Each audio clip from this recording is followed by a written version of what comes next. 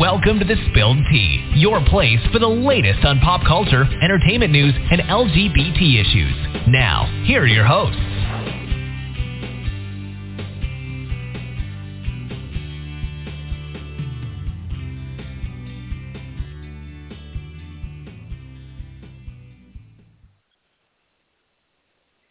Well, today is December 19th, 2021, and this is the final show of The Spilled Tea. I am your panel moderator, Emmy Morgan, and we have one of our co-hosts, Joe Willis, with us. Hello. Say hello, Joe. Good evening. Such a dork.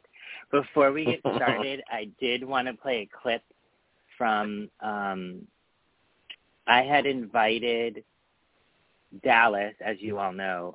Dallas was a co-host. I invited him to come back, just say goodbye.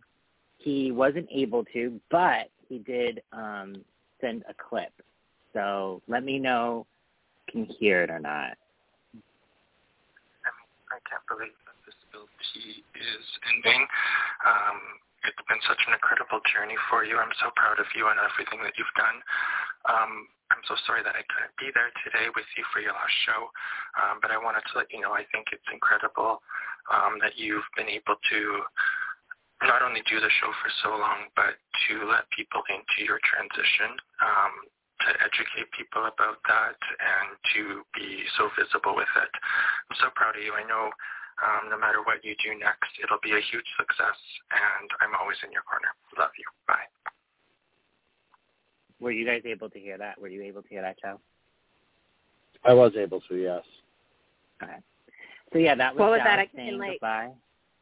Oh, that was one of my former co-hosts that I started this show with, Dallas, just saying goodbye. He's in Canada, so he wasn't able to come on the show. So, yeah. It feels weird. And that when I first heard that, I'm not going to lie, that made me cry because he literally made this whole goodbye about me. And I'm like, I did not expect that. I just thought he would, say, it was fun working with you and blah, blah, blah, but he made it about me. And I don't think I've ever heard that before. So before we get into goodbyes and whatnot, why don't we do one last catch-up? Veronica, how was your week? I did something I needed to do. I got boosted. It totally knocked me out. Yeah. It hurt. Yeah. So I'm still sore. It's weird. When did you get it? I got it on Wednesday, and I'm mostly God. okay, but it still hurt on my right side where I got shot. Mm-hmm. Damn. Tylenol and everything? Oh my God, so much. Really? Extra strength. That's weird. Huh. And it's funny that the 3 shots I got, they were all different symptoms. That is so weird. Was it a different, was it Moderna? Was it Pfizer? And I've gotten all 3 Pfizer. Because I was going to switch it up and mix it with Moderna, but then I was everybody I knew that got Moderna was a mess. So I was well, let me stick with what I know. The professionals did say if you mix it up, it was better, but I only found that out, I want to say Thursday of last week, Friday of last week. I was oh, well, why didn't you tell me that? I wouldn't have gotten all Pfizer. It's all good either way. It's just trust me, there'll be more boosters. You can mix it up next time. Because people are still refusing to get vaccinated, so we're going to have to keep on getting boosted every year. Oh, my God. That is so true. And it's not they're just they're not just not getting the booster. I know someone who has COVID and was yeah, I'm still not going to get the shot. I'm dude. Yeah, because they have this misconception that they could get it once that'll protect them for the rest of their life, and that's not how that works. And I don't know if you saw, and then there's Joe, people that died and they're regretting it, but it's I don't know if you saw, Joe, but I follow the city of Boston on Facebook, and they were saying that there was a mask mandate indoors in the city. the comments. I'm like, are we living in, like, Hicksville? They were like, oh, then why get the booster? Why get the vaccines? And someone goes, to prevent you from going to the hospital, dude. I was dying laughing. It's just, these people get vaccines for every other thing, but because this was made so quickly, they feel it's not going to be effective. No, it's not because it was so quickly. It's because it's so politicized. Yeah, well, people have no idea what they're no. talking I've heard about. quicker. I've heard quicker.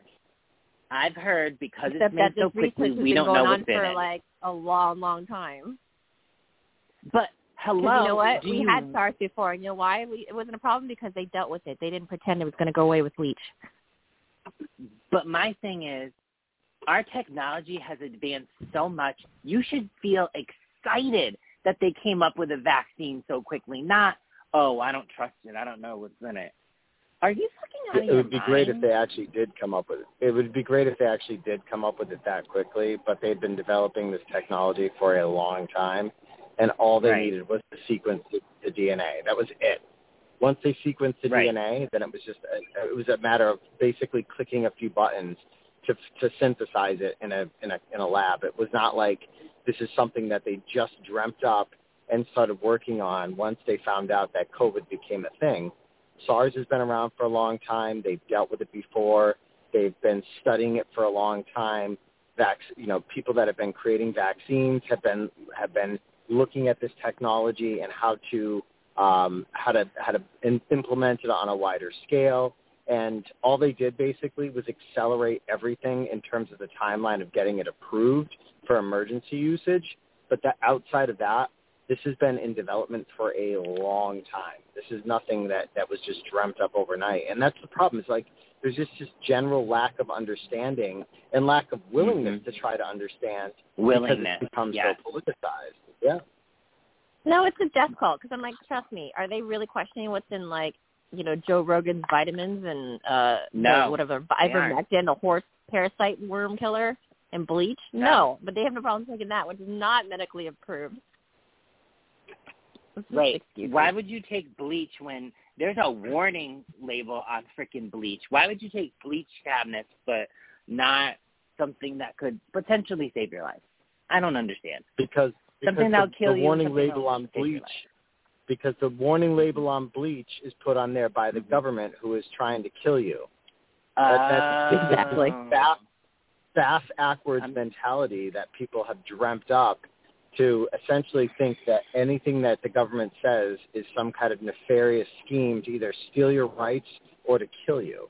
I mean, it's shocking that as Americans that there are people that really think this way, but they've been duped and they've bought into it, and they're going to go down with the ship. They're perfectly content to do that. Congratulations. Yeah, they're taking this with them. That's the thing. That's the problem. Exactly. Like, that is the problem. Like comparing it to prostate cancer, and I'm like, I'm sorry. Is prostate cancer infectious now? Like, oh my God. Well, I'm just gonna let Darwinism take over, and I'll let. I know, but 800,000 dead. Still too many people for my taste. With these people taking us down, So sorry we interrupted. You said you got the booster. While you were laid up, did you do any viewing or get stuff done? I don't know how laid up you were. You were like, just lazy and cleaned around the house. I was trying to rest, but still have to do like the Christmas shopping and getting ready for that. And then I got asked to direct a play. I did rehearse that, and I'm also going to be in a play. So it's been actually really in a lot of auditions because people are cramming it in before everything shuts down again, I guess, and before the holidays. Right. We're having a bit of a problem with the latest variant. Been messing things up. Wow. Okay. And then, watching lots of TV. Oh, go ahead. Like what? Oh, we can talk about anything. That. Are we talking about it now or later? Yeah, we can talk about it now. Oh, okay. Do you guys talk about what you watched? No.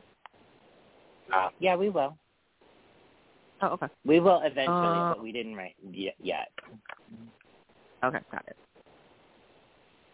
So I watched the two out of 3 parts of Get Back, the Beatles documentary.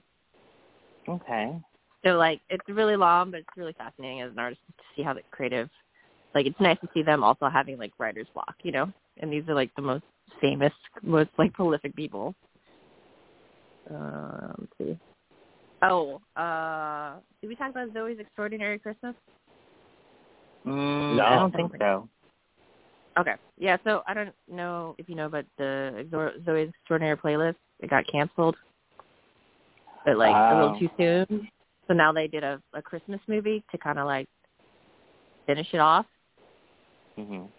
But so much crying. Because, like, if you, like me, who's been dealing with, like, holiday, like, grieving, because, you know, we're missing a lot of people this winter, because it's been a tough couple of years.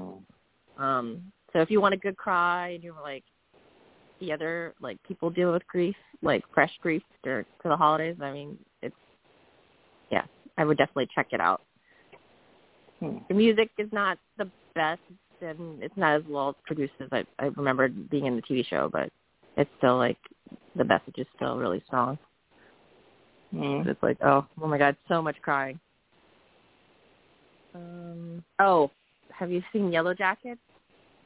It's on Showtime. Basically, like, the female soccer team, Lord of the Flies.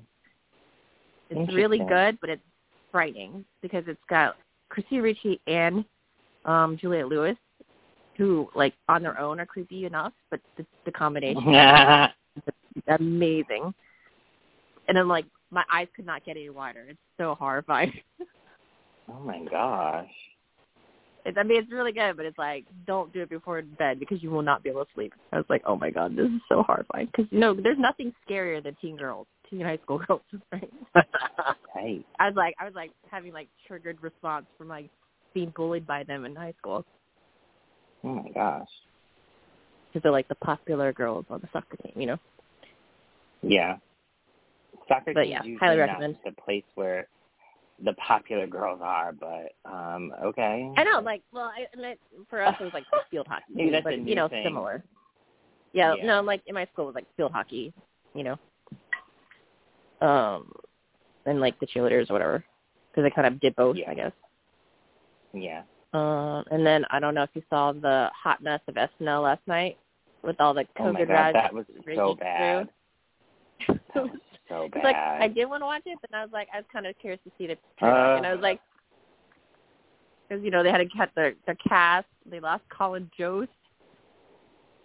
But I was like, they brought in, like, Tom Hanks and Tina Fey and, you know what I mean, to sub in with Paul Rudd. And I'm like, I swear to God, SNL, you better not freaking give Tom Hanks COVID again. I would be so mad. I was like, why are you going to risk him? Yes, let's bring in the first celebrity to get COVID to host Saturday Night Live. I'm like, what the hell? This is weird. I mean, I feel bad. Tina Fey wasn't like, funny. I'm hosting. Yeah. I mean, it was the writing 4.5. was, I don't know. People were having a tough time because they, you know, they lost their casting crew. But yeah, it's like Paul Rudd's this time, and it's like more focused on like Steve Martin and, you know, Tom Hanks and Tina Fey. The Weekend Update was awful. I did not laugh once.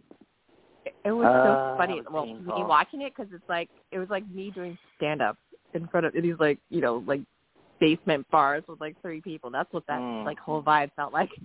I was like, all these people have money and they still have to experience what I feel. Yeah, it was bad. It was really bad. So that was crazy. I mean, I watched other random stuff. Like, I was watching Sound of Music before I came up here because it's on ABC right now. Oh, okay. But, you know, Julie Andrews can't go wrong. Nice. Joseph, how was your week and what did you watch?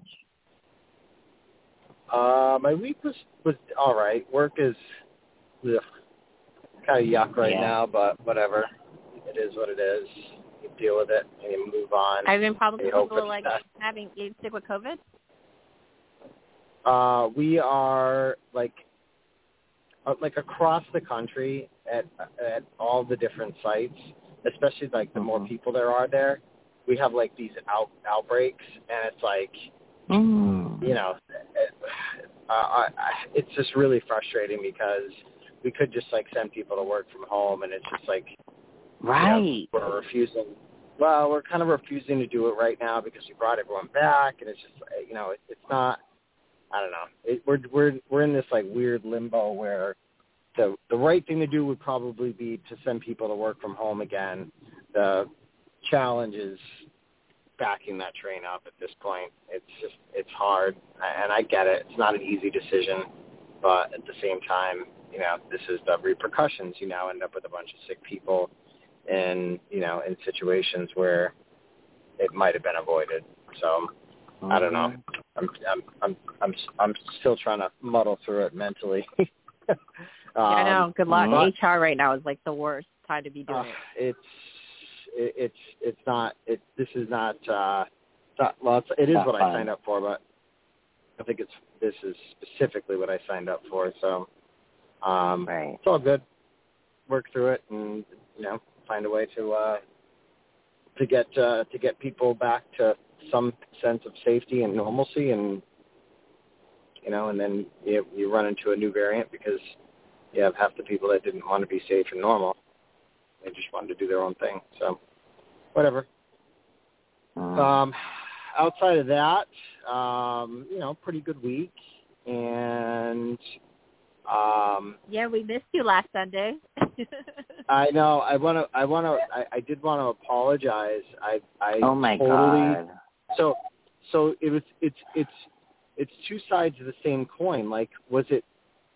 Like, I fully apologize for not being on last week. That was totally my bad in terms of scheduling conflicts. But so last week was my anniversary, and we had gone away the weekend before.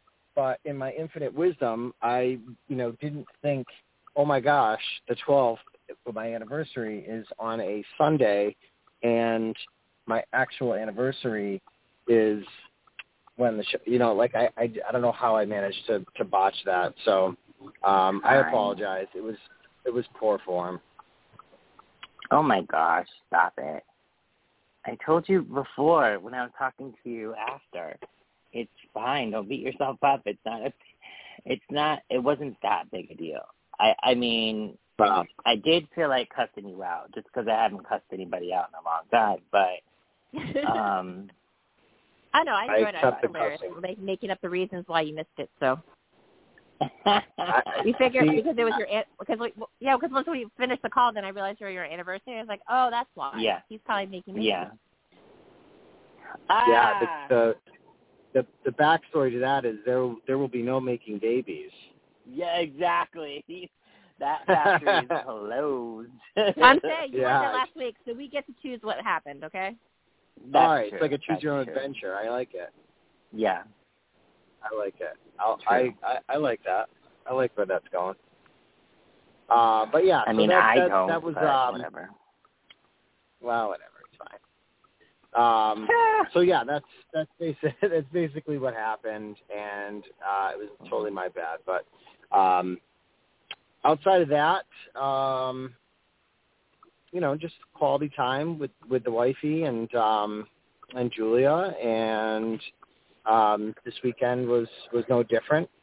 I did get to go and watch my son coach his club volleyball team. It's interesting to watch my son now at the age where he is now taking an interest in coaching, so it's kind of cool to see that playing out. It was really, really fun to watch him out there and just kind of in his element and having probably not as good a time as he would have liked because they got the crap kicked out of him. But, he's doing something that he enjoys, and it's really nice to see that and see him as kind of as an adult working towards something and trying to guide these youngsters into their years of their prime in terms of their athletic, their sport of choice is. So it's pretty cool to watch. I'm being out there and seeing it happen. And then outside of that, just, keeping up with Hawkeye and still, working through Sopranos. And, gosh, I'm sure there's other things that I've watched. I'm trying to think of all these things off the top of my head. I did watch Free Guy. That was pretty funny. Wasn't it funny? It was funny stuff. I like Ryan Reynolds. It was funny.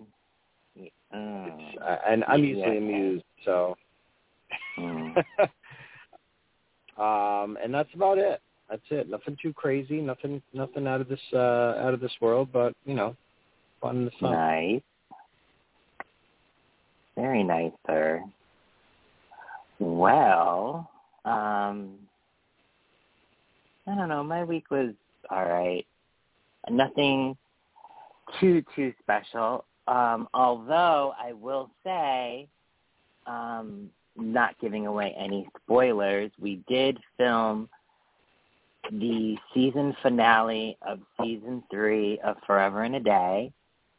You have to listen because there's so many surprises.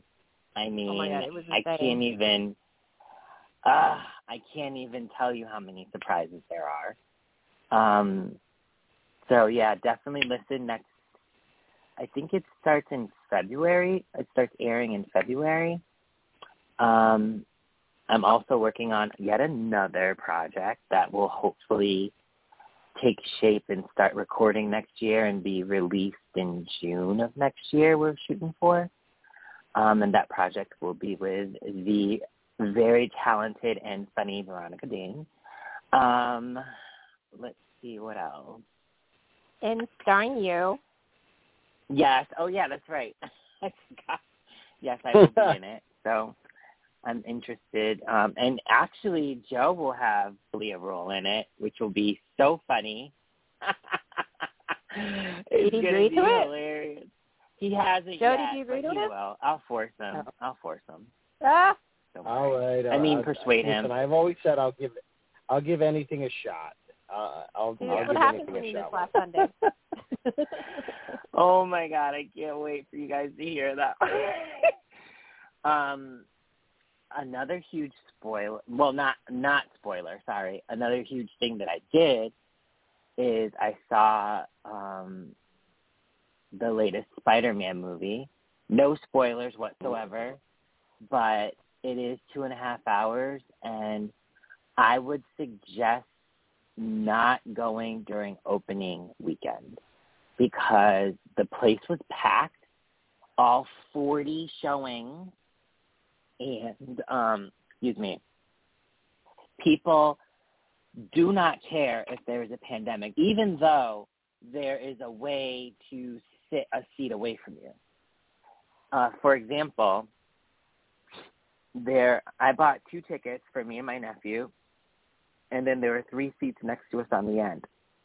Instead of purchasing the 2 tickets on the end, someone purchased the 2 tickets in closest to us and left that seat open on the end. I'm like, dude, move away. So I was kind of upset about it, and I had a plan that I was going to start coughing when I sat down, but then when I sat down, I forgot that they were that close. And so I sat down, and my nephew was sitting next to them. I was like, crap, I forgot. And then it was, awkward. I didn't want to get up, and I don't know, whatever. I forgot. My whole plan went out the door when I sat down. But it was an incredible, emotional roller coaster of a movie. And, yeah, everybody, if you are into the MCU, if you are into superhero movies, go see it. Definitely going to see it. I'm still watching the new Dexter, and I hate Harrison. I think I hate Harrison more than I hated Foul-Mouthed Deb, because Foul-Mouthed Deb was just, brazen, and she kept swearing all the time, unnecessarily swearing, and it was just so annoying. I'm not prudish when it comes to swearing, but she was just, over the top. I was like, calm down. Harrison I can't stand. He basically, after the original show ended, and the whole premise is, Dexter's living this, kind of new life as this guy Jim working at a fish and tackle place, and Iron Creek or Ironwood, I forgot where he lives. It's predominantly Native American, and it's ideal. It's like the ideal place to live. And Harrison finds him and wants to live with him. But first, Harrison guilts him, and so he stays. And then when Dexter tries to, like, tell him, like, stay away from this guy, stay away from this person, he's not listening. He's like, oh, now you're going to be a dad? Kid, get the fuck out. You go back to foster care. I'm done with you. You want to act like that? Oh, my God. I scream at my TV because I get so pissed how this kid is, like, written. He is so annoying. Yeah, he's worse than Tom said. I'm watching Power Ghost, and I think that's it. Oh, Insecure is coming to an end, so I'm finishing that. The 4400 is really good. Everybody should watch it if you like sci-fi and drama put together. And I think that's about it. Oh, one more thing. If you want to laugh, now I typically like, tell me if I'm wrong, Veronica, is it called situational comedy? Where it's like comedy that's like everyday stuff that you like find humor in? Okay, that's the kind of humor I love. I fucking love that humor. And this guy, his name is Matt Rife. He looks like back in the day, Joe and Veronica will know what I'm talking about. Maybe some of the younger people won't know. He looks like an Abercrombie model, but he is one of the funniest people. Oh, my gosh. He got a special on YouTube called OnlyFans, and it's only for fans, but of course it's a wordplay, obviously. Check it out. You'll laugh. I promise you will laugh. He is so funny. And he actually, you know, if you interact with him on social media, he'll actually talk to you. And but just don't Google him because he did something kind of bad. He did. What? When he was on Wildin' Out, he was 19 years old with Nick Cannon. And Zendaya was 18. And the whole skit was to make Zendaya spit out her water or laugh. And he's trying to get her to, like, laugh. Like, he's pretending to be Nick behind him. And he goes, forget this. Hi, I'm Matt Rife. And he's trying to, like, sing to her. Oh, God. He walks up to her and grabs her face. And he's like, just spit out the water so that I can get your number. And I'm like, don't touch a woman's face, Matt, without permission. Ew, that's so gross. And everyone was like, don't touch her face. What are you doing? Oh, my God. And he's like, whoa, wee. He was 19, folks. He's 25 now. I'm sure he's learned his lesson, but it was super creepy to watch. Super creepy to watch. That seems so tame, like, considering what other guys are doing to women right now, so. Yeah, exactly. But he's really funny. I didn't think he would be funny because literally he looks like a fuckboy. So I'm like, oh, yeah, this fuckboy's going to try to be a comic? Okay. So I was like, I guess I have nothing else to watch right now. I guess I'll watch it. And I was laughing. So I was pretty shocked. He made 2 trans jokes, which were funny. I will say that. And I was, like, impressed by it. And, yeah, he goes everywhere. But, yeah, so we didn't really have a topic. We were just going to say goodbye. But anything that you guys want to discuss that happened over the week that you want to discuss, it's just like a free-for-all, I guess. Start with Veronica. Anything you want to discuss? Well, I don't know. Do you want to talk about Mr. Big? Oh, my God, been pretty big. am so glad they killed him. Like the worst marketing ever. They pulled that ad so fast. They were just like, but it's funny, like they so got quick 11% stock drop because of how that was what happened to Mr. Big and just like that. Then they did like a quick response ad, and then had because of the Chris Knott allegations. So if you don't know, Chris Knott is being accused. At first it started at 2. I think the number's like at like 5 now or something like that. I can't remember. But he's being accused of sexual harassment, and one woman accused him of rape. And it's like really bad. Some of it started at the height of his Mr. Big career, 95, and some 2004. But here's the thing. Here's the most damaging. To me, this is when I was like, okay, I believe it. Back in 1993, he dated Beverly Johnson.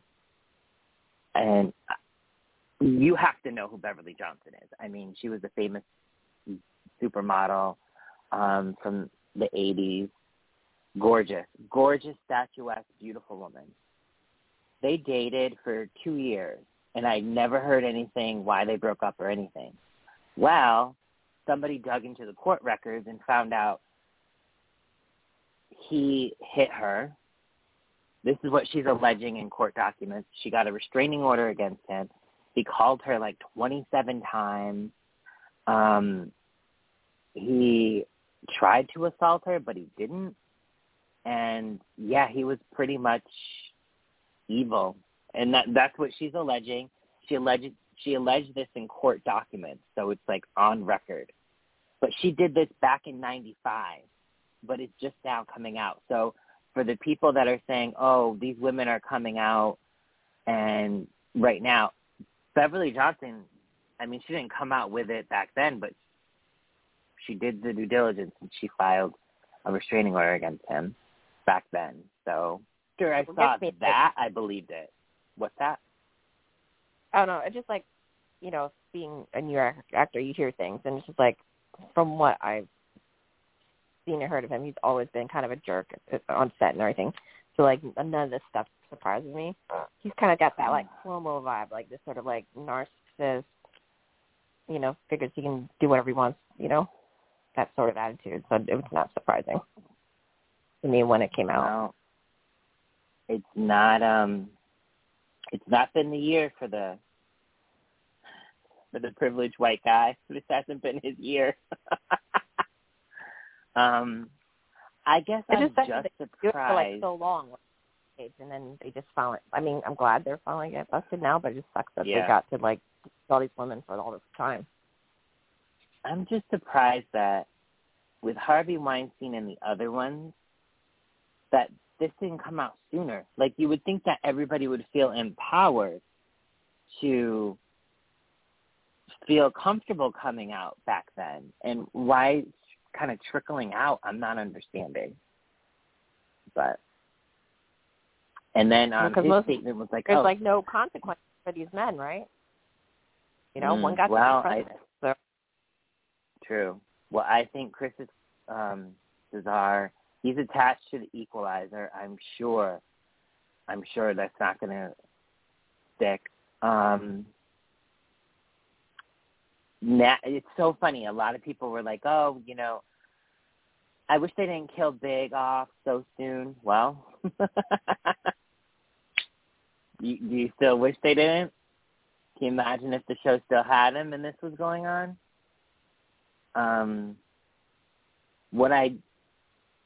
What really irks me is when people say, oh, these women, they just took too long to come out.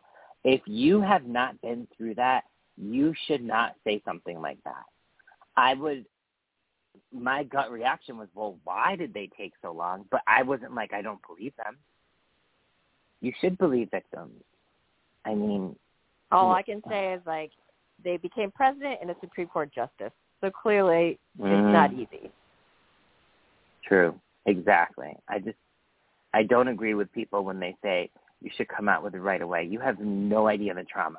And one girl, she tried to come out with it. She went and got a rape kit. She did everything she was supposed to. Nothing happened. So, yeah, what is she supposed to do then? Talk about it constantly? Why? And not for nothing, can we just all say this?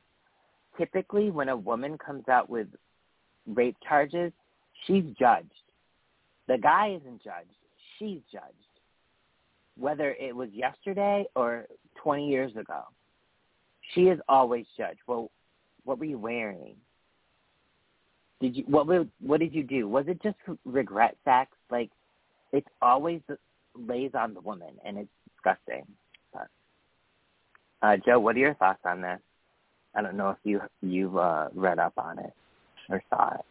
I briefly saw something about it, and that's just, I mean, honestly, that's how much I care about it, is I really didn't pay too much attention because, number one, it's Chris Noth, so, I mean, I don't really care. I don't have much skin in the game. I mean, obviously, any time that these allegations come out, I'm certainly, I'm not surprised when we hear about these things, even though it may be years after the fact. A lot of the stuff is kept hush-hush and just kind of swept under the rug, especially when it was if it was years ago, before this became such a public outcry towards victims of any kind of abuse within Hollywood. But honestly, how it affects his career or anything like that, I have no skin in the game. But I will say, if he doesn't work again, oh no, like I'm not gonna lose sleep over it. But I don't know how many repercussions someone's going to experience when these things come out, and there's this back and forth about whether they're true or just because someone filed a police report, does that make it true? And then it's then they just engage in this tit for tat where who knows what actually happened. I'm assuming that there's probably some validity to the allegations because a police report was filed back then, and it's not like she made like a big public spectacle about it. So I tend to lean more towards it's probably true, but it's Chris Noth, so who really cares? Oopsie daisy. Yeah, his agency dropped him, but I'm just saying, I feel like people forget and then they come. Ooh, damn, I didn't know that. Yeah, but I'm just like, I don't know. Let's just say, like, Mel Gibson's back. Louis C.K. just dropped a special. These white guys do not get canceled for long. And it's interesting you say that because they're the only two that I remember. Oh, and Kevin Spacey's sort of back. So there's like three, but Matt Lauer ain't coming back. Harvey Weinstein ain't coming back.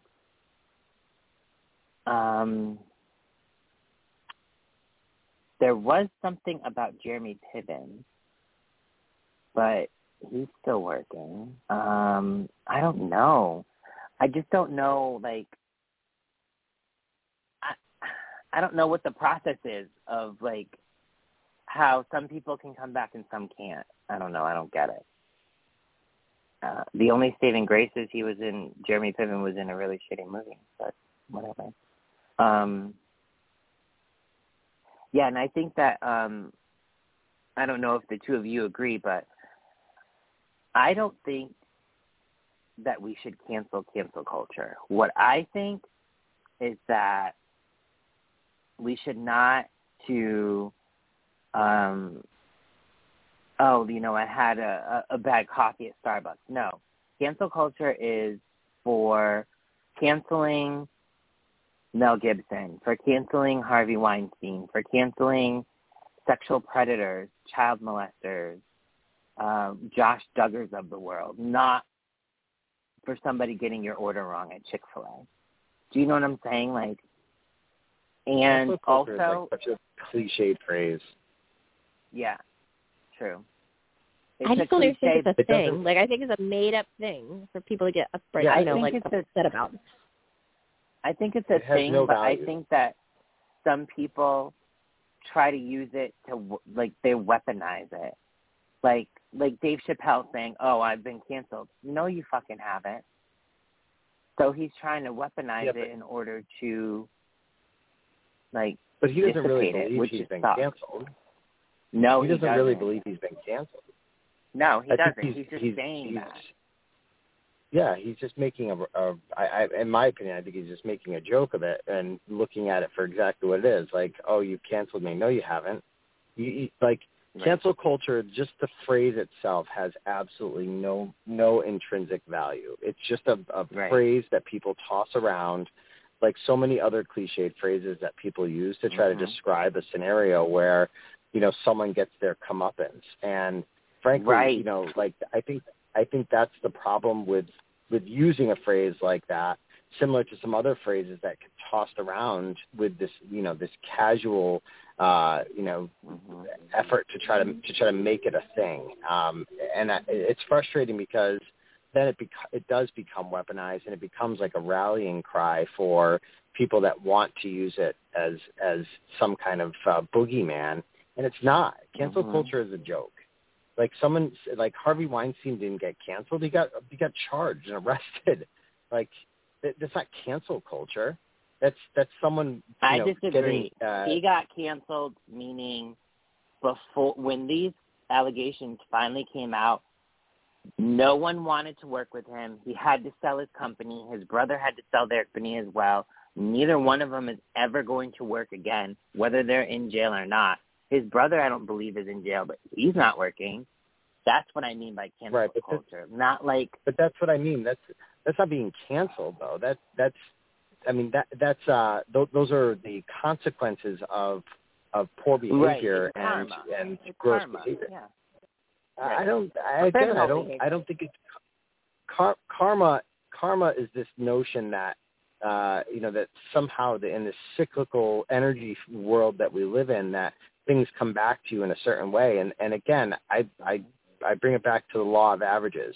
Bad shit happens, to bad people. Bad shit happens to good people. And if you're taking a full accounting of it, it's 50-50. 50% of the shit that happens to you is good. 50% of the shit that happens to you bad. And it might vacillate a little bit over and above that number. But at the end of the day, if you tally up all the bad things that happen to you and that's what you're paying attention to, you're going to think you have bad karma. And if you tally up all the good things and look at the good things that happen to you and pay attention to those, you're going to think you have good karma. I got a flat tire. I don't attribute that to karma. So like this notion that somehow the universe is making some kind of correction for your poor behavior is, I think it's giving too much credit to this ambiguous force as opposed to the actual things that have happened that hold someone accountable in a situation, like the legal process working to its effect, and then people recognizing someone as toxic because of their shitty behavior. I don't think that's karma, and I don't think it's cancel culture. I think it's what we used to term is reality. And now there's just this coined phrase that gets tossed around casually to try to explain it and to try to classify all these things into one large group. But I don't think like John Gruden, for all of the bullshit that he said and all the garbage that he put out in the universe, I don't think it's karma that he is not working in the NFL, and I don't think it's cancel culture that he's not going to be able to get a job. I just think that's good hiring practices. Like, who would want to hire somebody that says a bunch of racist, homophobic, D-bag stuff? So that's why I say, like, I feel like cancel culture has become so cliched as a phrase that people use it to describe something that isn't really cancel culture. It's just the consequences of poor behavior. I still agree to disagree. Because, no, it's fine. Because if it was the consequences of bad behavior, everybody would suffer the same fate. But they don't. Some people get it worse and some people don't get it all. And so I don't know. Personally, me, I do believe in karma. I really do. I believe that the things that have happened to me in the past were because I wasn't a good person. And the things that happen to me currently are a character builder. And the good things happen but like somebody like, I don't even know who. I don't know. I personally think that karma and cancel culture took out the Weinstein brothers, because we've seen other people, like, look at perfect example. Michael Weatherly on Bull literally had a person on his show, Eliza Dushku, say, "This man harassed me." CBS paid her off, but kept the show going. Explain that. How do you explain the fact that he's still on this network, even though he literally got a payout? Well, he had someone was paid out from his show that he harassed, allegedly. But that's exactly why it's not cancel culture, because cancel culture would imply that this is something that's a broader theme as opposed to targeted. If it was based on the notoriety of the person, which I feel like it is, the more notable a person is, the more public outcry there is, and the more there are consequences that the public feels they're owed.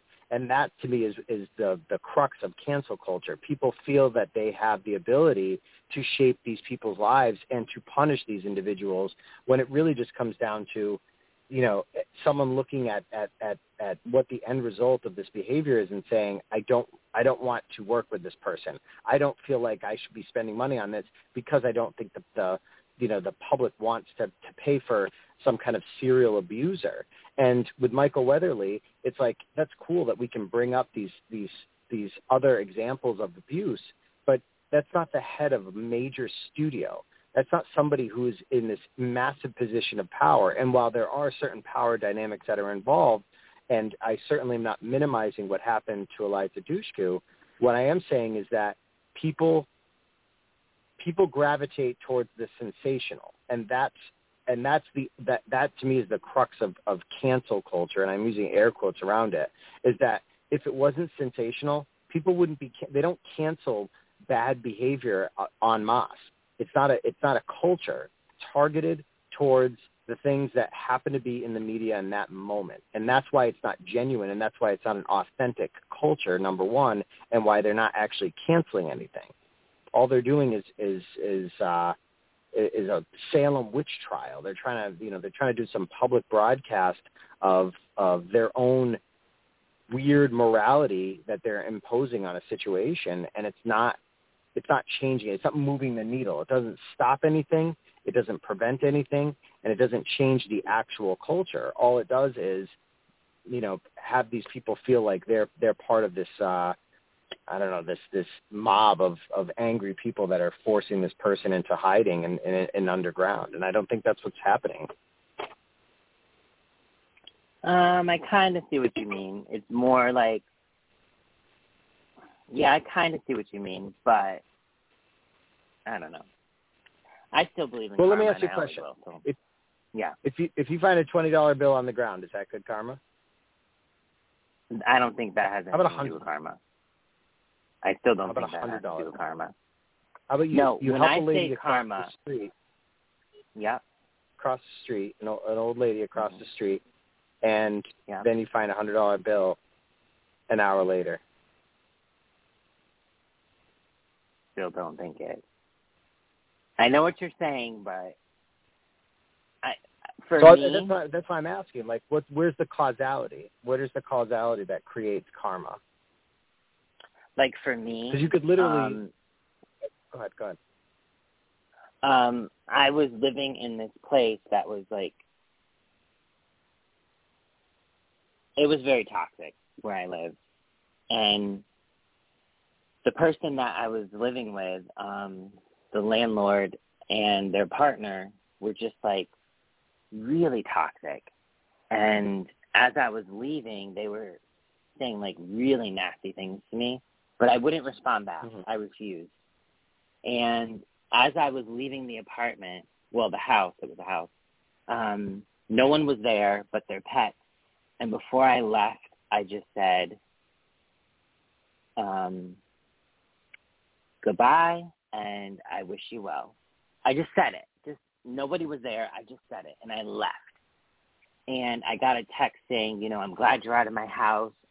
You're such bad energy. And I'm like, okay, I'm glad I'm gone. I didn't say anything back. I just read it. And then I just kind of like phased them out of my life. just so that I didn't have to see any more text messages. They didn't contact me on social media. I just kind of cleared my aura of them. You know what I mean? Like, they were out of my life.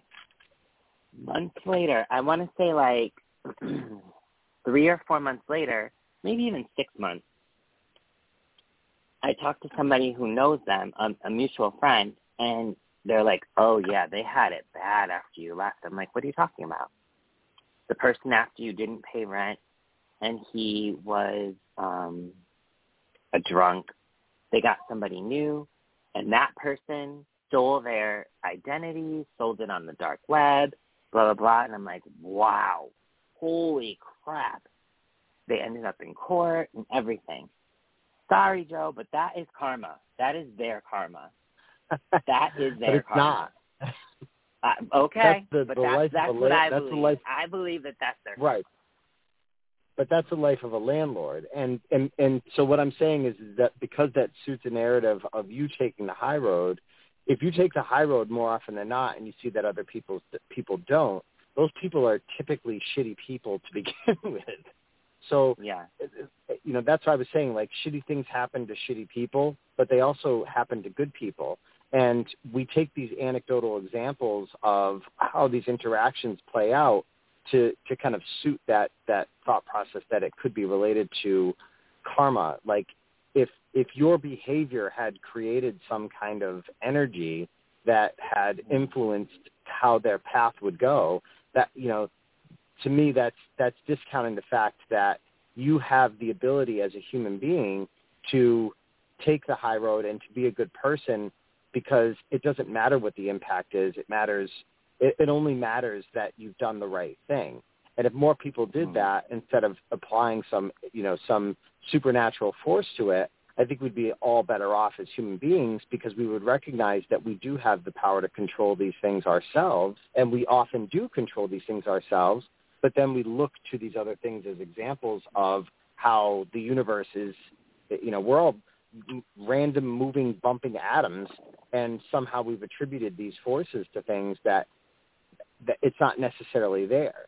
I mean, we'll probably never see eye to eye on karma, but no, we won't, because Joe's the type of guy who's telling us that Santa doesn't exist, guys. That's who Joe is right now. Well, I'm Buddhist, that what doesn't I definitely believe in karma, so. What's that? I'm Buddhist, so we definitely believe in karma. The idea is that you do good and then you put good out to the universe. And don't worry. Joe thinks that the Santa Claus doesn't exist, the Easter Bunny doesn't exist. Who else doesn't exist, though? The Tooth Fairy doesn't exist either? I hope Julia isn't listening right now. Jerk. No, she's not. She's not. But good. But that's kind of the reality of it too, though, is that we use those things as kind of safety mechanisms for ourselves. But at the end of the day, it's all self-determination, and like that's probably the one thing about Buddhism that is a challenge for me is thinking that that somehow these things are cyclical enough that if you put enough good out into the universe, that it's going to erase enough of the bad. And I think that intrinsically as human beings, we are, we're inclined to try to get along to a certain degree, but there are so many bad people out there that don't want to get along and will never get along that I don't know how we can attribute that to some kind of karmic force that is. Well, karma does not erase bad. The idea is you do determine your destiny, and you determine your destiny by being a good person and doing good to hopefully spread good. Your own destiny. The bad. Correct. It just, but you also affect other people by doing good, right? So it's not that you erase that. It's just that you want to live the best life for yourself and the people that you impact, because life is interconnected. But so then the implication would be that by doing a good thing and being a kind person in that exit, that it would have put enough good out in the world to help hopefully shape their future in a good way, and it didn't. Well, no, because they were the ones putting bad at me. They're just gonna, if they're bad, bad things are gonna happen to them. You know what I mean? That's just how it is. Yeah, I don't know. But the good thing, if you do good thing for good people, then you'll help each other, right? Or if there's people that are on the brink or on the edge of being better good, hopefully you help them to the good side, right? Yeah. I think if you live like paying it forward and hoping that people are always going to pay it forward, it's where the disappointment lies. Yeah, but you just have to live for being. You can only control yourself and hope that it helps the rest. Exactly. So, the idea is that you live the best life for yourself and do good and don't harm others. When I pay for other people's food at drive-thrus, it's not because I want somebody to do it for me. I just do it. Like, I don't care. Maybe I'm making someone's day. I just do it. I don't know. Yeah, there shouldn't be expectation of some more reward. You know what I mean? No. I mean, it would be nice to save up my karmic bank and, start dating Chris Evans, but I know that that's not a reality, so I'll just do it. I just, I have extra money. I'm going to do it. Period. That is very because Buddhism is more philosophy of the religion. It's just more like a guidance of how to be a better person and live a better life. Yes. Yeah, Joe, stop trying to take down this religion, jerk. I know. I can listen. I'm a huge fan of Buddhism. I think Buddhism is as a philosophy is brilliant, and I think it is extremely helpful in terms of how to live your life as a good human being. I told you that the only thing that I have a drawback about is in terms of Buddhism is the idea of karma in general. Well, I think people critics because they want to, whatever, but it's not. That's not how that works. Yeah, well, Tina Turner would disagree with you, Joe. Okay. But I'm not going to say when bad things happen to bad people, I will enjoy it as much as I can. So that's why I enjoy it. But it's not like a karma thing, but I like to say it's karma. So, Joe, what topic would you like to discuss before we head out? We'll do a round table, I guess. What topic would I like to discuss? Not nothing too volatile, I guess.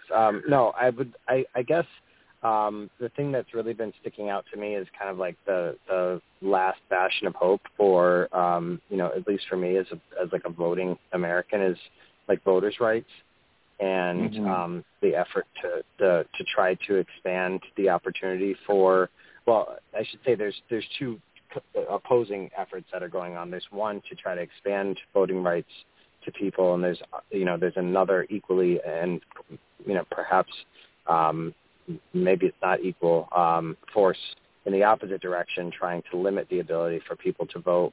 And I think that is probably one of the biggest crises that we face as a country right now, especially heading into the midterms and heading into a presidential election in 2024, where we may see, Trump throw his hat in the ring again, and that seems like it could be pretty likely at this point. So I'm really frustrated that we have not gotten behind some kind of national voting day where it is a national holiday. People have the day off. They have the ability to go and vote, and they have the ability to do that in more locations, not fewer locations, and they have the ability to do that without having these ridiculous hurdles placed in front of them at every step to try to vote. I think that's, getting some kind of civic engagement is critical. And I think part of that also comes from, we need to educate people better and make sure that they understand the process. They need to understand how government functions at a higher level than what we do right now. And so many people do not understand. And that's why I think most people don't take the threat as seriously as they need to right now, because they don't understand why some of these institutions are crumbling and why that represents such a problem for these so-called patriotic Americans who think that America should be one way. And what I don't understand, and now I'm on my soapbox a little bit, if you are conservative, right, and you have this opinion that, and conservatism in kind of a nutshell, and this may be a gross oversimplification, but I'm going to do it anyway just for the point of the argument. Conservatism in general just means that the way things are is the way that, like, change is not necessarily good, and that keeping things the way that they are and keeping things as they have been is in terms of the status quo is the best way to govern. And it doesn't take into consideration change and adaptation and evolution of, you know, people and populations and economies and all of those things that are a reality of the world. And so the frustrating part is that you know, on one hand you have people that claim to be conservatives, and then their champion is a person whose sole function was to blow up the system. How do those two things align? And how do those two things align in a way that people have been able to make peace with that in their argument? Just because someone puts and this is why I think the problem is the simplification of just putting a letter in front of someone's name, where if it's an R or a D, people assume that they fall within a certain category and then they just vote blindly. But if the true nature of conservatism is not to blow things up, and you know the champion of that is someone like Trump, whose only goal was to try to blow everything up and, you know, essentially strip the federal government of all powers, then I don't understand how you can claim to be a conservative at the same time. Right. Okay. And well, rant number 2. I don't know. For me, there's a difference between conservative Republicans and Trumpers. Those are different things. They're not the same. Yeah. Trump's were fringe. They weren't necessarily like Republicans. A lot of them actually registered Republican because of Trump. They weren't registered Republicans before him. I mean, look at his family. They couldn't vote for him in the first election because they were like registered Democrats. They're just like a fringe faction that took over the other ones because the conservatives, like McConnell, thought that they could control him because he's so dumb and crazy, right? But then they found out they couldn't control crazy and violent. Yeah. And now that's got like swallowed up by their greediness. Yeah. And I guess there's a side of conservatism that like favors, like, you know, like the free market, and I can see how someone like Trump might be a champion for those people because they picture him as the ultimate entrepreneur for some reason. But again, they're ascribing qualities to someone that's an ultimate entrepreneur who is the exact opposite of that. Someone who has failed so many times in so many different endeavors doesn't make them a successful entrepreneur. It just means that they have found creative ways to keep infusing their shitty ideas with cash, whether it's from daddy or from banks that they then, you know, hoodwink, or from banks like Deutsche Bank, who, you know, doesn't mind signing a deal with the devil, knowing that it's you know, it's going to be able to make some money off the deal. Like, I think that's how people have conflated success in this country and understand it to be something that it's not. And this person is like, it's like he's still a gold-plated piece of shit. I don't know how else to describe it. And it's really frustrating that that's the champion. He pretends that he's rich, but he's actually not rich. He's not rich. You know? And it's all come to roost because people are now collecting the debts that they're owed. So that's why he's like freaking. Yeah, that's what happens when you doesn't want taxes to go out. Yeah, that's why. And possible indictments in New York. There's like a rumor. Exactly. So he's like, that's why he's been like flipping out on his memo from his fake president's office. Yeah. Yeah, that's funny. And Veronica and I would say he's getting his karma. So there, Joe. Name your face.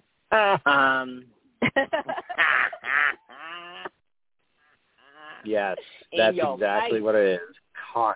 Karma, exactly. I mean, he did bad things. His bad things mocking tone. I mean, he did bad things for decades and became the president of the United States. How is that karma? But, you know, also stems from the fact that, you know, his family was really awful too. So. Yeah. It's not like everything that happens I know, to but now them he's is great. on like a public scale, and that's like the thing that drives him crazy the most, because he cannot stand being a loser, and now he's like publicly a loser forever, a twice impeached loser. Yep. Twice. And that's like his worst loser. And he lost Twitter on top of that. These are things that actually hurt him. He didn't want to be president. It's the public attention and people to love him and think he's like a winner, and that he lost all of that. He did lose all of it. There's still plenty of people that call him a winner and still think he's a winner. There's still plenty of people that will last event, apparently they were selling tickets for like $3 or giving them away because he could not. $3. It's like everything. He's like, that's why he's like on the bender. That's the equivalent of being in a Walmart $5 below bin. Like, literally. Oh, my God, that's so funny. And people didn't know, actually, his big rallies that he had during the campaign. Yeah. Because I'm an actor, I was getting castings to be one of those people. And it was like every state that he would have a rally, he needed like minimum wage people to pretend to be supporters. Amazing. That is amazing. It's all smoke and mirrors, people. I wonder how many people were actors. And this is what happens when your mommy and daddy don't love you. Yeah. Or love you become this crazy narcissist, burn the whole country down just to like be a winner and be loved. Yeah. That is hilarious. Did not know that. I'm trying to think of a topic that I would want to talk about. I got to balance. I started watching Coming Out Colton. Oh, okay. Forgot to tell us that. What do you think of that? I don't know that. What's that? What is that? I don't know. Coming Out Colton, it's Colton Underwood. He did a reality TV series about coming out as gay. And it's a Netflix special. It's 8 episodes. I got through it in like one day. I went into it thinking, because I watched his season. Not only did I watch his season, I watched Hannah Brown's season that he was in of The Bachelorette, and then I watched his season. My thing on that, I guess this can be my topic because I have nothing else to talk about. My thing is, when he came out as trans, when he came out as gay, not trans, when he came out as gay, I was like, no, he's not. And then I was like, oh my God, that makes so much sense. I think I talked about it before. He hopped a fence, did all these disgusting things. And I think, actually, did you and I talk about it, Veronica, last week? I think we did. I'm not sure. Anyway. But it doesn't excuse the things that he did to Cassie because, I mean, he admitted it, too. He put a tracking device underneath her car.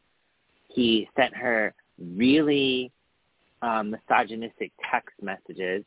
Like, he was horrible. He was horrible. Let's not mince words. But to explain why he was like that is because he was so deep in the closet, he felt like she was his last chance when she rejected him. That's why he hopped the fence. That's why he stalked her at her freaking hotel, which I was so, at the time, I kid you not, I don't even know if I had my Twitter then. I think I may have gotten a new Twitter. I was like, this guy's crazy. I was literally like, this is insane. And then she even was like, I don't want to go in and meet your family. He goes, come on. I go, this girl seems like she's forced into this relationship. And then he put up this post, and this is when I unfollowed him. He put up this post when they were together, and it was a picture of them two on the beach, and underneath it said, #LoveWins. And I'm like, absolutely not. That is not a hashtag for you two. Oh, it was. Well, it was for him, not for her. This series, Coming Out Colton, is all about that. Him coming out. They went in depth, Veronica. They went her friends, they have mutual friends. Her friends went after him and was like, listen, we're your friend, but what you did to Cassie was disgusting. And he got dragged for filth. And you see him come out to his mom. You see him come out to his brother and his father. His fucking hot father, by the way. Jesus. Oh, my God. His dad is so hot. His dad is like the hot hillbilly. Oh, my God. But not in like a... That sounds awful. But not more like a country guy, not a hillbilly. His dad's country, not hillbilly. I should say that, though. But his dad is... He's like the poster boy for... He's like the poster boy for Cabela's. Shut up. That doesn't make it better. No, I know. That's like, exactly the point. Imagine if Brett Favre was his dad. You bastard. You bastard. Did you notice? You noticed this, but did you notice? And Joe and I can talk like this because, again, I've known this kid since the 6th grade. And I've been gay, I don't know how long. How long was I out for, Joe? Like, the day he met me, he knew I was gay, even in 6th grade. Anyway. Before we even knew what gay was, he knew I was one of the girls. Colton was with his gay friends. Did you notice he had the gay accent? So like, you know what I'm talking about? And I didn't get to the whole thing yet, but this is the thing that I took away from it, and I certainly don't want to discount his journey. A lot of it seemed very contrived, and what I mean by that all is reality that shows are contrived. Well, that's what I'm saying. So that's what I took. I took like, this is somebody who I think learned a lot from being on The Bachelor, and what that means in terms of the reality experience, and now has parlayed it into this new kind of persona. And I'm certainly not questioning whether he's actually gay or not, because I do believe that was a truth for him, that he really struggled with trying to get to that point where he now accepts that about himself and then now could talk about it. But part of it was like, he was talking about these experiences in like high school and how he channeled this suppressed emotion into why he was so good at football. And I'm like, dude, that's not what happened. That's not what happened.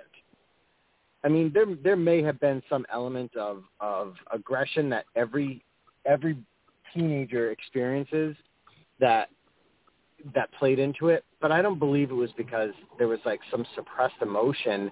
I feel like at 16, 17, 18, like nobody knows what the fuck they're doing. We're all a bunch of lunatics and like a ball of emotion. We don't know which end is up. I found that to be a little bit contrived in terms of the explanation for some of the behaviors, and I feel like that's also part of why I don't necessarily put much stock, and that's why he went off the deep end and and started acting a fool and like plugging someone's car. Yeah, like to me it just seemed a little bit disingenuous that all of these things can conveniently be explained by the fact that he was closeted. And to me, I think it's insulting to people that really have truly had that experience of struggling with what their true sense is, their true self is. To me, I feel like it was like, I don't know, I feel like it was kind of insulting to that experience because of the fact that I didn't necessarily, I wanted to believe that this is what really happened to him, but it was very hard to believe that, that he lashed out in this weird way towards a contestant on a reality show because he was closeted. I don't know. It didn't really match. It didn't align very well for me in terms of why the behavior was was happening. So, and maybe it's true. I mean, maybe all these things are accurate. It just didn't seem believable to me. Well, I'm going to have to disagree again because I never did what he did. See, in later episodes, Fran Drescher's husband was gay from day one, the day he met her. And when they were getting a divorce, the shit he put her through simply because he felt he did not want to tell the world he was gay was worse. So I believe that people do shitty things. Even her friend, even Cassie's friend was like, yeah, I did some shitty things when I was straight because I was dating women. And I didn't want anybody to find out I was gay, and I did some really shitty things. But, Colton, you did some really shitty things, and I want to tell you that. I'm not saying that people don't do shitty things when they're struggling with, with any kind of emotional baggage that they're dealing with. Right. What I'm saying is I think he used it as an explanation to try to explain away bad behavior that I don't think was necessarily related to that. It didn't seem like the thing. That's where I had an issue with it. I think there are plenty of people that deal with things. Go ahead, sorry. No, I just think he was trying to explain why he did it. I don't think he was trying to make an excuse for why he did it. And it's such a hard line to and this is the thing that I was getting frustrated with when I was looking on Twitter. They want an answer as to why he did what he did. He gives an answer, and they're like, no, that's an excuse. What the fuck do you want? He's telling me, do we all agree? Absolutely not. We don't agree with what he did. What he did was shitty. What he did was awful. What he did was stalking. He's explaining why he did what he did. He's not making an excuse. He's not saying, guys, it's just because I was gay, give me a pass. He's not saying that. He's just saying, I was a horrible human being, and this is why I did it. I mean, I'm not the one to forgive him. Cassie is the one to forgive him. But I just think that when somebody explains themselves and you want an explanation, then just listen. But then, I go on Twitter and people are like, no, I don't believe him. Well, then what the fuck do you want then? Do you want him to explain why he did it or do you not? I was getting so frustrated. Actually, the day I finished, I was not on Twitter that day. I was so upset. Just not upset for him, but just upset that people are never fucking satisfied. It was driving me nuts. I don't know, whatever. That's just, that I agree with. People are never satisfied. Never. And it's there's never a good enough answer. Reality TV. Not just reality TV, though, but in everything, there's always something people pick apart. Always. And it's just can we just enjoy one thing without somebody playing, quote, devil's advocate? Fuck. You guys would probably have something to say about Mother Teresa when she was alive. If she was alive right now. Not you guys, they already but in general. No, people have already complained about Mother Teresa. So annoying. Just shut up. People have a lot of things to say about Mother Teresa before she died. Yeah. People just need attention. Joe, shut up. But you know what's funny? The people that were saying this stuff on Twitter, the second you judge them, they get pissed off. Well, live your life. Okay, but you're judging someone else. I don't know. Whatever. And that's why we're still yeah, everybody's got their own opinions, and a lot of them wrong. Exactly. So for our final Eva Mendes moment and shout out, take it away, Veronica. Well, it's been an honor doing this show with you. Thank you for inviting me to be a part of it. Oh, not a problem. So you're going to be busy in 2020. Hopefully. I don't know. I don't know anymore between, losing the democracy. The planet is getting destroyed. My roses started blooming because the climate change is like a mess. And the pandemic, I don't know. As I say, everybody live your life, man, because it's short. Yeah. I have no idea what's going to happen next year. True story. It's such a mess. And it's all because of stupid, selfish people. It's so frustrating. Mm-hmm. But I'm glad that, at least we get, our every week. So I'm going to miss that. We'll hopefully can continue otherwise in our private lives, or if you want to do it somewhere else, just like in the casual more fun. But I just want to stay in touch because I miss talking to you every week, the two of you. So it's been a pleasure getting to know you. And hopefully when the pandemic comes down, you come visit New York. Because we would have a lot of fun. Yeah. Love it. Joe, come pick me up. Oh, jeez. Here we go. Chauffeur Joe. I'm on the way. I mean, how far are you from Boston? Because sometimes I go to Boston and Cambridge. I'm only half an hour north of the city. 2 hours west. With traffic, it's 2 how hours. Far?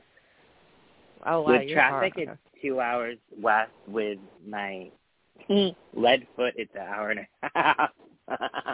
No traffic. Wow, I got a lead foot. I've made it to Boston in an hour. My God, Joe. Western Mass?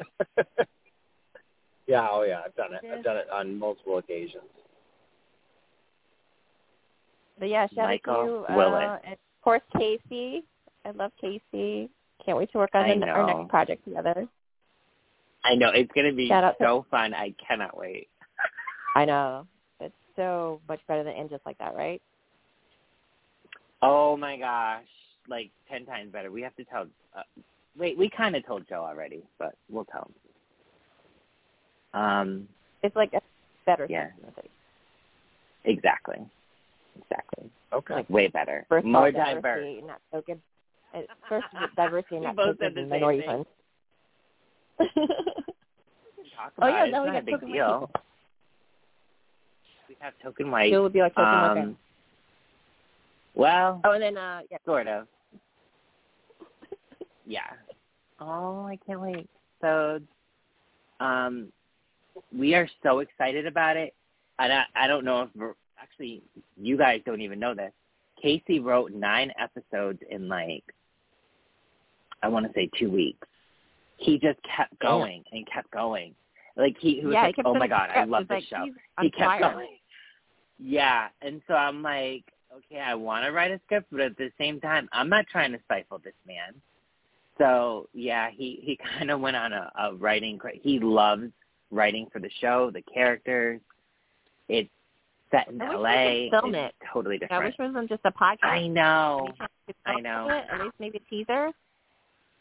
Well, if we had a budget, we'd be able to film it as a web series, but it would be a really good web series.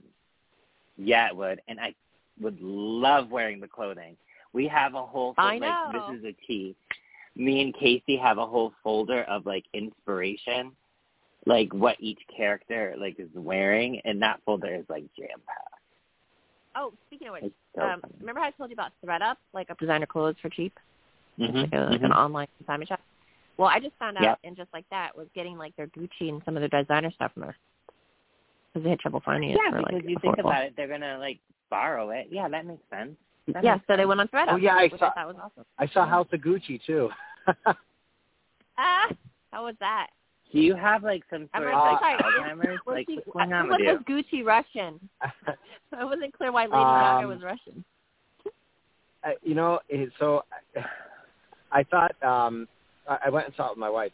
I thought it was I thought it was good. Some of the accents seemed a little off. Even Al Pacino. I was like, what the hell is that accent? I was a little confused. But anyway, aside from the accents being a little wonky, I thought it was good. It was entertaining, and the murder itself was it was big news. I mean, it was something that was pretty public, and but hearing like the backstory and all of the dynamic between their relationship and how it was described in the movie, I thought it was pretty well done. I thought Adam Driver did a good job. I thought I thought Lady Gaga did a good job. I thought you think she'll be Oscar nominated?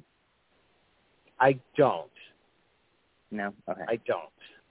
No, there's a chance that she might, but I don't see how. Partly because of, I think her portrayal was over the sound, top. but I think no, I don't think it was over the top. I just don't think it was like a real dynamic performance. But anyway, that's just my 2 cents. Who knows? Who the hell knows what the Oscar committee thinks? I mean, they'll probably give her a nod just because it's Lady Gaga. Yeah, I mean, she got one for Stars Born, so. But that was really good. That was a really good movie, yeah. But who knows what will happen with House of Gucci? That's my Lady Gaga accent. Oh, no, Joe. The House of Gucci, yeah. It was... You sound like Borat. No. Yeah, I'm telling you. My favorite, though, that she said she, like, immersed herself and, like, learned that accent for, like, months and months and months. I'm like, who did you learn it from? Veronica. It was sweet drag. I don't think it was as bad as Al Pacino. And Al Pacino, I felt like, what was the show that where they were like they were killing Nazis? Shit, it was on Amazon Prime. Something Hunters. Yeah. Shoot. Yeah. Shadow Hunters or something like that. Shit, that was a really good series. But they had his accent sounded like his Jewish character in that way more than it sounded like an Italian accent. Well, it was just regular Hunter. Italian? Like, why are they not doing Italian accent? accent? Yeah, I thought they were Italian. They're doing like everything but Italian. But they it was so weird. Specific Italian accent. It was very disorienting. Driver I don't think he's Italian. I don't know. I'm confused. Well, not him, but like Pacino and Lady Gaga. You know what I mean? Like. Yeah, they are Italian. Yes. Yeah. So I expect them to have authentic casting. Yeah. Okay. Whatever. Anything else did you see, Joe? Because you're having like a memory gap here. Like I don't know. He's coming out of. Like wait, I saw this. I feel like that might be it, but who the hell knows at this point? Well, Cowboy Bebop got canceled, so I've been trying to watch that, and I thought it was fun. Yeah. I don't like too hard on it. I thought it was really fun. I love the style of it, and I love John Cho, so whatever. Yeah, I want to watch that too. Amazing. Big fan of the anime, so I'd love to see it. Well, if you're a purist, you might not like it because it's like the hard. Those are the ones that canceled it because they're like, oh, it's nothing like the. I'm like, it's hard to do live action of anime. I'm not a purist like that. When you go see Spider-Man, there is a mid-credit scene, so stay for that. There's only one. So there's not an end credit one? There's not an end. No, there's just a mid-credit. Just like the names are going to go, and then Spider-Man, and then there's going to be another scene. And then after that, you're good. Okay, I like it. Yeah, forgot to say that. Yeah, I thought they usually do 3 post-credits. Well, this is also supposed to be the third and final because it's like Homecoming, Far From Home, and then No Way Home. So it's supposed to be the third and final. I personally think that this movie's going to, based on, just the sheer volume of people in the theater, I think it's going to generate a 4th Spider-Man. Yeah, because the producer's saying that they're making more Spider-Man movies. Because it's this was the third highest opening in history. Yeah, so I don't think that they're going to stop. They're like Tom Holland Spider-Man is young. watch it. That is so weird. But hey, they got masks on, so I mean, fine. No, but that's the thing. You're going to be hot for 2.5 hours. there was like way too many people I knew going to theaters. I was like, okay, is it good or is it like go to theater and get COVID good? And people were like, yes. I'm like, wow, that's high praise, but I'm still not going to the theater. Because that's how I only rate something out. Is it worth getting COVID for? That's the only rating system that matters to me now. So I give it a Delta and an Omicron. You're such a dork. Just to let you know, The Matrix Resurrection will be in theaters, but it will also be on HBO Max on the same day. You know, I love my Keanu. So if you want to, if you want to avoid the crowds, you can watch it, at home safely, which I'm excited. And why does Keanu look better than ever? Like, the trailers have been ridiculous, and the photo shoots have been ridiculous. Why do they look better than ever? They look amazing. Oh, and I'm going to need an explanation on what happened. But he did Steve Colbert. I don't know if everybody has ever seen it. Stephen Colbert. He's like, Stephen said, what's up with the sad Keanu meme? He's like, I don't know. I was just enjoying a sandwich. And I was thinking about something that I was thinking about stuff because I was like having stuff going on in my life at that moment. And then they just caught me at a moment while I was eating a sandwich. Like, I don't understand what was going on. And he goes, I guess I'm memeable. I don't know. And it was just such a real moment. I love Keanu Reeves. And it's been reported he is the nicest guy in Hollywood. If it comes out that he has sexual allegations, I will cry. He's been my crush since 92. Not going to happen. Not Keanu. Thank God. Thank God. I hope never. He holds his hand above them so he doesn't actually touch them. Yes, so it looks like they're holding, that. but he actually doesn't touch them. Yes. He's so respectful. I saw a picture. It was years ago. He had his hand hovering on near someone's back. And I'm like, who invented this guy? He is he's had and the way so he much talks, tragedy. He's just spouts fortune cookie phrases. He's just on another plane. Oh. Would you ever think Ted would be such a huge influence in pop culture? Watching The Matrix, I just got finished watching it. I'm like, this movie holds up. And he even said, when he was doing the interview with Steven, he's like, yeah, Switch was supposed to be a trans character, but the audience wasn't ready for it back in 99, so she was kind of non-binary, I guess. So I'm like, whoa! Wow. Love Keanu Reeves. And I loved him in Always Be My Maybe. That character he did, that was so funny. good.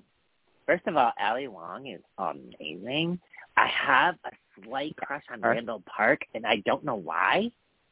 I just think Randall Park is the cutest thing ever. Did you guys see the interview? I was just like, why is this man attractive to me? He's playing a despicable person, but he's so attractive. I don't know. Did you see it, Joe? I want him and Kat Dennings to have a spin-off. What? What'd you say? I want Randall Park and Kat Dennings to have a spin-off, a Marvel spin-off TV series. Because they play the detectives in WandaVision and Marvel. Oh, he plays the detective in Ant-Man. Yeah. He was. Oh, he deserves it. So. I don't know what it is about that man. I'm just like, wow, he is, and he's not I typically I don't know, tall, kind of thick guys, and he's not at all. He's a dad. I don't know. Anyway. That took a while. So, you had your moment and your shout out already, or no? I think I finished. Well, also my husband, of course. He's my everything. And he supports all my crazy adventures. Yeah. Which aren't too crazy, though. Just to let you know, they're not too crazy. I mean, hello. He gets roped into a lot of my productions. The poor guy. That's awesome. As long as he's not this guy on the internet, on IG. So his wife is makeup artist and hairstylist, and I'll send you guys a video. She literally does his hair and gives him baby hairs, and he just, like, looks at the camera, and he's just like, this is my life. Someone save me. I feel so bad. Because he's got this beautiful brown hair, and she puts, like, body waves in it, and she gave him a high ponytail once, and he's just, like, looking at the camera like, it's so funny. And I picture, now that you say that, I picture Akio getting, like, a high pony for you and dress, or, like, wearing, like, long hair extensions and pretending to be Sarah Jessica Parker in a scene rehearsing with you. That's what I picture now. Poor guy. Now Joseph? You just gave Veronica so many ideas. I know. I never torture took it the that poor far, guy. but I could. Oh, I can't wait. What are you? So what are I your? Also, I want to give a shout out to both of you for many wonderful episodes. I've really enjoyed it. I've really enjoyed chatting with you both. It is an incredibly fun experience to be able to just get out there and shoot the shit about, you know, any topic under the sun, but it's also that much more gratifying when it's, you know, people that you enjoy talking to. So thank you both for making this an incredible experience for me. I'm not as media savvy as the two of you put together or separately, but I'm humbled to have been able to participate with you guys, and you know, hopefully we can continue these conversations and in some way, shape, or form down the road. I also have to give a shout out to my wife, you know, because regardless of you know, my crazy schedule and life and all this good stuff that I like to do for my own enjoyment and hopefully for other people's enjoyment as well, you know, I'm sure she'd love to hang out. Maybe she doesn't. I don't know. Who knows? But either way, I certainly appreciate her support in pretty much everything that I do. So that's always appreciated from her, and thanks. Thank you. And then for my Eva Mendes moment is this finale. It really is.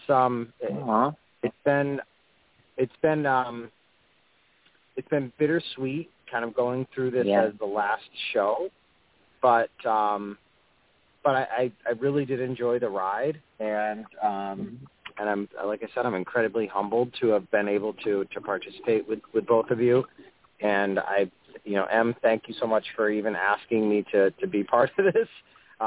You know, whether it was intended to be a long-term fix or not, I always appreciate your friendship and appreciate your inclusiveness in allowing me to ramble on at times like now. But thank you, and I appreciate the opportunity, and this was really an honor. Well, that was going to say that, like, follow suit. I think my Eva Mendes moment was definitely thinking about how far getting that recording from Dallas and then thinking about what this show has brought. I mean, the people that I've interviewed, whenever I talk to somebody that's like even like a little bit famous, I talk to them just to be talking to them because I'm a fan. And so having some of them come on the show has been amazing and getting to know them.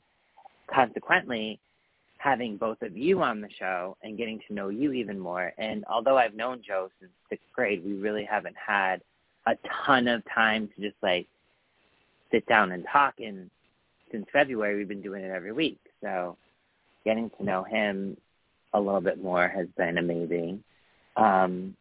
Meeting Veronica on Forever and a Day and then working with her on our future projects, that's going to be amazing. So, yeah, just getting to know you guys a little bit more than just like surface level has been an Eva Mendes moment unto itself, I have to say.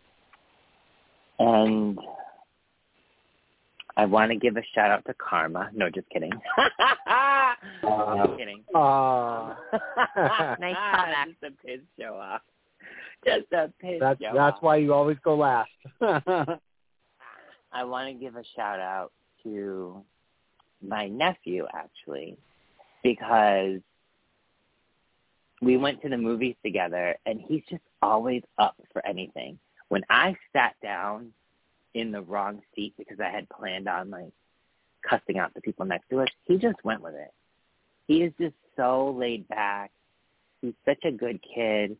Like, I just love that kid. He's like a brother, son, nephew, everything all rolled into one human being. And I just want to give him a little shout out and tell him that I love him.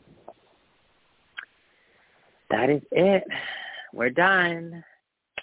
Wow. Holy shit. That's so sad. November 2013. I don't even remember the exact Sunday, but I was unemployed, and I saw something on Twitter, and I answered it, and I came on this show. And now, wow, all these years later. Crazy. And like Dallas said, I went through everything. Yeah, I was unemployed. I got a job. I moved twice. I've had 3 cars. I've had a relationship. I've come out. Time for this podcast. You moved on. Yeah. I moved on gracefully. And, yeah, I'm not even the same person I was back then. That's so crazy to think about. But funny enough, I'm back in the same house I was in at that point, though, but my situation's different. So it's a full circle moment. Yeah. Well, I will talk to both of you after the show. Obviously, we gotta gossip just a little bit. I know it's late, but thank you all for listening. We appreciate you. We love you, and look for us on the flip side. Bye, everyone. Thank you. Get vaccinated. Get boosted. Thanks, everybody. Peace. Still thirsty for more tea? Follow us on Facebook, Twitter, and Instagram at The Spilled Tea PC. Thank you for listening to this episode of The Spilled Tea.